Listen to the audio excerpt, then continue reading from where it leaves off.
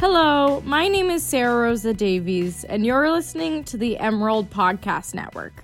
Today, we've got another episode of How It's Reported, and this time we're talking about the elephant in the room, or, well, rooms, COVID-19.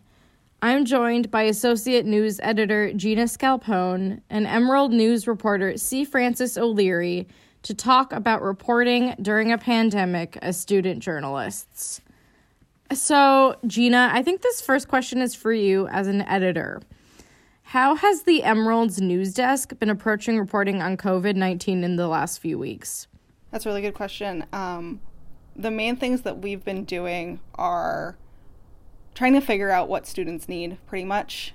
The world looks very different than it did a month ago or 2 months ago, and most of the students that go to the University of Oregon are now at home. Which means all over the Oregon and California and the rest of the country and even world. So what students need to know about now is very different, and we're just trying to figure out by talking to them and by working with our reporters what they need and trying to figure out how to report that from home, which is very different from what we're used to doing. I was going to ask, what's been challenging about kind of this shifted focus? How have you guys been working with the challenges of, shifting that focus?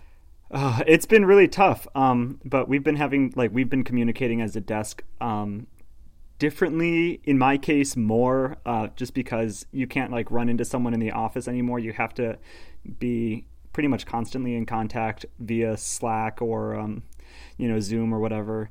But I mean, we've been really, I think, trying to, every single day, the Lane County Public Health is doing a press conference. So we were always trying to be there for that. And, I don't know, we just really have to have a kind of constant presence for everything that's going on. The news, the breaking news has been extraordinary compared to our usual. In my case, our sort of longer stories have kind of slowed down. My longer stories have slowed down somewhat, but that's because every day things are changing. So you might start a story on Monday, and by Wednesday it's that's not a story anymore because so much more has happened. I think it might help to give a sense of how the news desk typically works, which is reporters of course pitch a story on Thursday, and then they report it out for a week, and then it goes out that following week. So it's often 2 weeks of basically reporting and editing time. And that's just not really an option now for a lot of our stories. So we've really been emphasizing breaking news because we need to know what's going on pretty much immediately. But a lot of our longer feature stories have kind of had to go by the wayside. But we are ramping those up again now. What's the process been like for ramping those up again after kind of taking that break? Well, we broke our reporters up into new beats, and now they work together on, I want to say 4 different beats, but don't quote me on that, although I guess I'm being recorded. Okay. But we're focusing on almost all of our coverage on COVID-19 now because that is what's happening in the world. So they're working together to come up with these longer stories that have to happen on a shorter time frame now. A story that might take 2 or 3 weeks to report, we're now trying to do in a week, and so that means more reporters are on it. Francis, what is it like, having some, your stories change so fast as a reporter? You were talking about how you might start a story and then suddenly the details have changed and now that story is different, or it's not a story anymore, or, the angle has to shift. How do you manage that as a reporter? It's been really stressful, to be quite honest, but I think that a lot of how I manage it is, a lot of it is the editors. I have to give a lot of credit to the editors because if you report something and then it doesn't go up for 2 or 3 days or, whatever happens, then they're the ones who are checking back and making sure that all the facts are still correct. I mean, I have a lot of respect for our editors right now for doing that kind of thing. But other than that, it's like knowing what can change. So I did a story a couple weeks ago about unemployment in Oregon, and I was, we had the most up-to-date information at the time, but I asked, when is the next information coming out, so that I could check back. And, just incorporating those sort of things into your reporting routine when you're talking to sources has been pretty helpful. So you have to be really proactive. Yeah, I mean, I think that as a reporter, it really helps to be proactive all of the time, but there's a new stress on it right now because things are moving so quickly. I guess this question is for both of you, but mainly I want to see it from the reporter's side. I mean, with school and everything, reporting on all this, what does the day-to-day look like for you? Well, our newsroom splits it up so that everyone has a different breaking shift for a couple hours, usually 2-hour chunks per week. So if someone finds out about a story, they can post it in the Slack, and then someone will be focusing on it right then. So it's really convenient for us that we have something that is we have like a built-in practice to deal with breaking news. But then between my classes, most of my my classes are asynchronous, so generally I just try to devote as much time as is healthy to reporting per day, because it's extremely stressful to know all of the stuff that we know. I don't know, it's nice to be informed, but at the same time there comes a point where it's just like, okay, I can't think anymore today, and you just have to be aware of that and try and deal with it, because it's tough. And it's super important for us as reporters to be informed, because we want to make sure that we give all the necessary context and everything for our readers. But at the same time, just like they burn out on reading the news, we get more information even still. So yeah, it's been tough, but I've been trying to deal with it. Yeah. How does that work for you as an editor, Gina? When a reporter has a story, like a breaking story, whoever is available will edit it. So we've definitely seen our workload throughout the week increase, because we still have pretty much the same amount of breaking news as before, plus the COVID-19 breaking news, which there is a lot every day. So that's definitely been harder. Like Francis, my classes are largely asynchronous, which helps a lot. I can't imagine trying to do this while also sitting in class every day. But yeah, it's pretty taxing. We also are pretty tapped into like journalistic Twitter and things like that, and every day we're seeing new layoffs or furloughs for journalists, which is really hard to watch while we're doing this job. Yeah.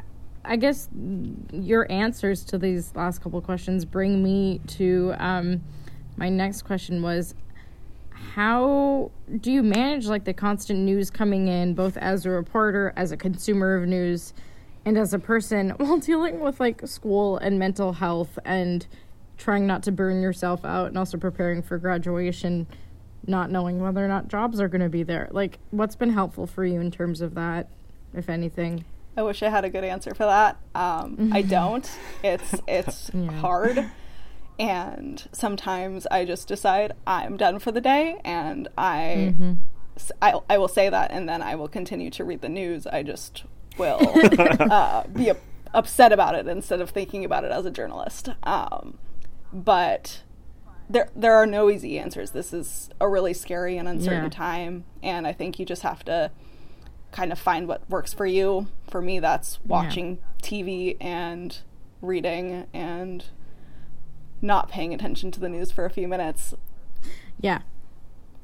What about you, Francis? Yeah, I've been trying. I used to commute by bike to the campus, which was about 25 minutes each direction. So I try to still have like that much time outside every day. So when I wake up, I usually just go for about an hour-long walk and just like listen to podcasts and stuff. And so I get up and I read news for about 30 to 45 minutes, and then I go for an hour-long walk. So it's not like I'm really clearing my head because I'm already thinking about the stuff for the day, but at least I get out into the sunshine and things like that, because and I'm not actively consuming anything while I'm doing that. because yeah, like Gina said, it's like really tough, and you do need to take a step away for a moment. And like this isn't, breaking new ground. I think that everyone knows that they need to take a second away, but as people who, like, as journalists, we're supposed to be extremely tuned in to the news.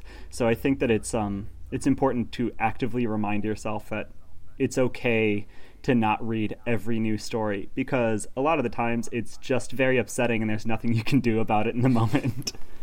How as reporters and journalists, and how are you guys, like, we talk about solutions journalism in the J School, and we talk about how, like, sometimes reading all this sad bad news is like detrimental for people's mental health, and obviously very much is now for everyone. Are there any ways you guys are approaching COVID-19 stories with a sense of, like, trying to report on the positive stuff too, if it is out there? Does that make sense? I think so. I understand the question, and part of what we've done with these new beats that Gina was talking about, we have beats like about labor and student life and like higher ed finance and things like that. So we're going to try and, rather than just do this breaking news, like, I wrote a story a few weeks ago about how we had record levels of unemployment, which have gone up still since then.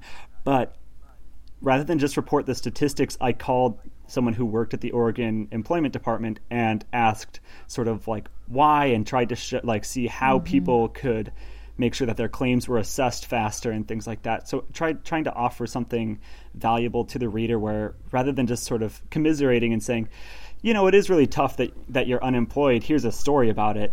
Say, it's tough that you're unemployed, here's a story about it. And then also, these are some ways that you could make sure that your claim is assessed faster so that you're not stuck without any income for an extra couple weeks, and just trying to not just say the news, but make sure that it's useful to people and that people can, like, act once they have the information. Because like I was talking about a second ago, it's really tough to have this information and then feel powerless about it. So trying to be active about that. Yeah. What about you, Gina?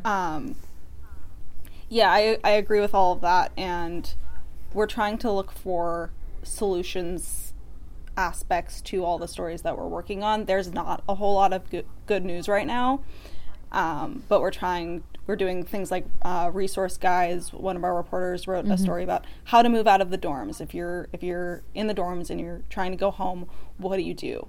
And we put out a resource guide, I think Monday of week 1, on, like, what do you do if you need mental health help, things like that.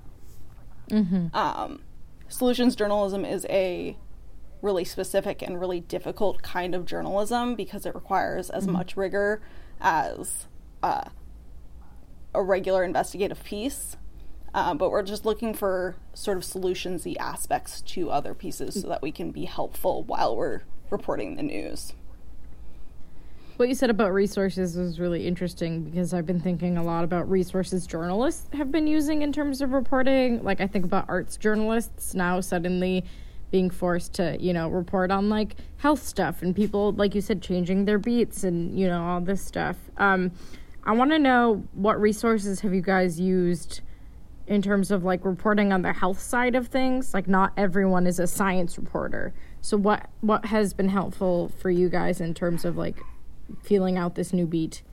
That's a really good question. It's hard. I think that the thing that I've done that's been most helpful for me is reading other coverage and understanding how other places that have been doing this longer, how they report it and what they say, and then cross-referencing that with the CDC's information, with the WHO's information, and saying, okay, these are the symptoms we have to be watching out for. And then just, when in doubt, fall back on the language that the health officials are using, because they're using it for a reason.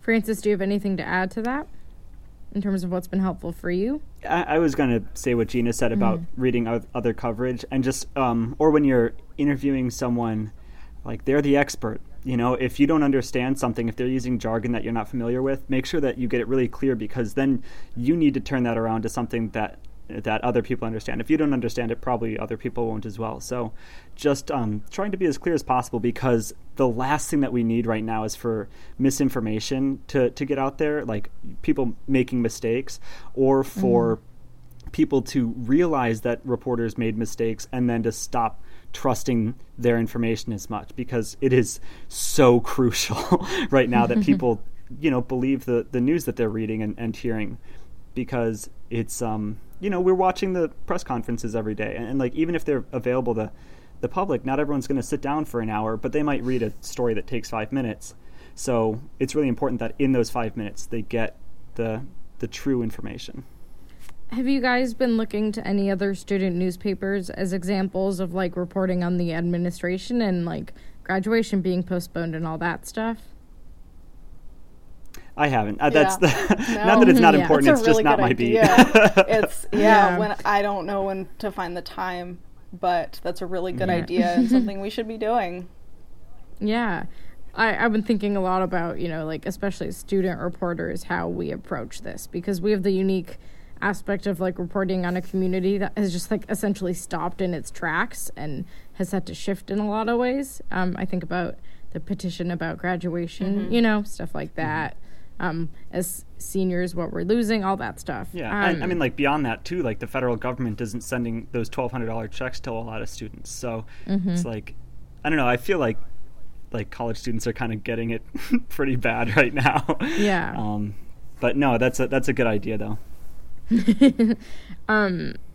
What's been helpful in terms of reporting on like how the school admin is reacting? Because I know they're probably really busy and it's probably been really hard to reach them. So like, what have you guys had to do in order to get sources? What's been helpful with that? I think Gina's probably more equipped to answer this one, because I've been dealing with, I'm writing about labor right now, so I'm not dealing with people from this school as much. I'm like talking to people that work at grocery stores and things like that. Yeah, I mean, they are really busy right now. This is way harder for them, I think, than it is almost for us, because they're getting questions from everybody. So the big thing for me and for the reporters who are working with admin specifically, it's just take a little bit of extra time, give them your questions a little bit earlier, ask more specific things, and just recognize that they're busier than they've ever been, and things will take a little bit longer. It'll be a little bit harder for them to get you your information, but if you recognize that, they will be as helpful as they can be. Yeah. What do you think the Emerald has done well in terms of reporting on all this stuff? I think our breaking news has been extraordinary. So we started a couple weeks ago doing like a weekly rundown, essentially, where we go through and write short synopses of every story that has to do with COVID-19 that's come out in the past like week. So the latest one came out today. It was written by Artie Tabrizian, and to report that, you have to go through and read every single article that's come out in the past week and then make it kind of bite-sized for people.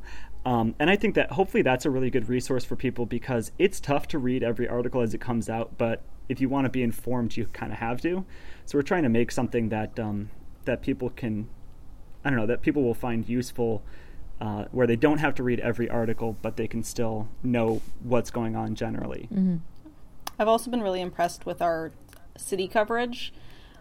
We tend to focus really on the UO community on campus, but we are very much a part of the Eugene and Lane County community, and this has given us a little bit more of a reason to go out, not physically, but virtually and on the phone, into the community and talk to businesses and people who are being affected by this, who maybe aren't directly connected to the university, but very much affect our lives every day. How do you think the Emerald's future is going to be impacted by this reporting and also everything going on? Oh, man. I mean, we have like no money. Yeah. I think that's a huge part of this. I'm going to plug the fundraiser right now on the website. At the bottom of all of our articles, you can find a link to donate to the Daily Emerald, but we get most of our revenue through advertisements in the print editions that we publish. And since we're not doing that right now because no one's on the street, we have not very much money. So that's one way we're going to have to deal with. I mean, I know a lot of the editors and folks have taken pay cuts right now, and I think the pro staff have as well. That's really tough. But on the other hand, we're also learning a lot of skills vis-a-vis coping with a crisis. So the Emerald is going to have some more institutional knowledge when this is over, and on top of that, each reporter and editor and everyone associated with the Emerald is going to come out of this just more equipped to deal with a changing environment in the future. Yeah, we're pretty lucky isn't the right word, but I can't think of a better one right now, that our desk is pretty young, the news desk in particular. Most of our reporters are freshmen, sophomores, or juniors, so they'll be coming back next year, hopefully. And that means that they're going to be able to carry on what they learn right now and implement it. So this breaking news, like boot camp that they're essentially taking right now, they'll be able to bring that back next year and really beef up what we were already doing, which is great, but also we are really broke. And that's really scary. It's because we know that we won't be printing, maybe not at all this term. And that really is where most of our revenue comes from. So to know ahead of time that we won't be having any of this money come in is scary.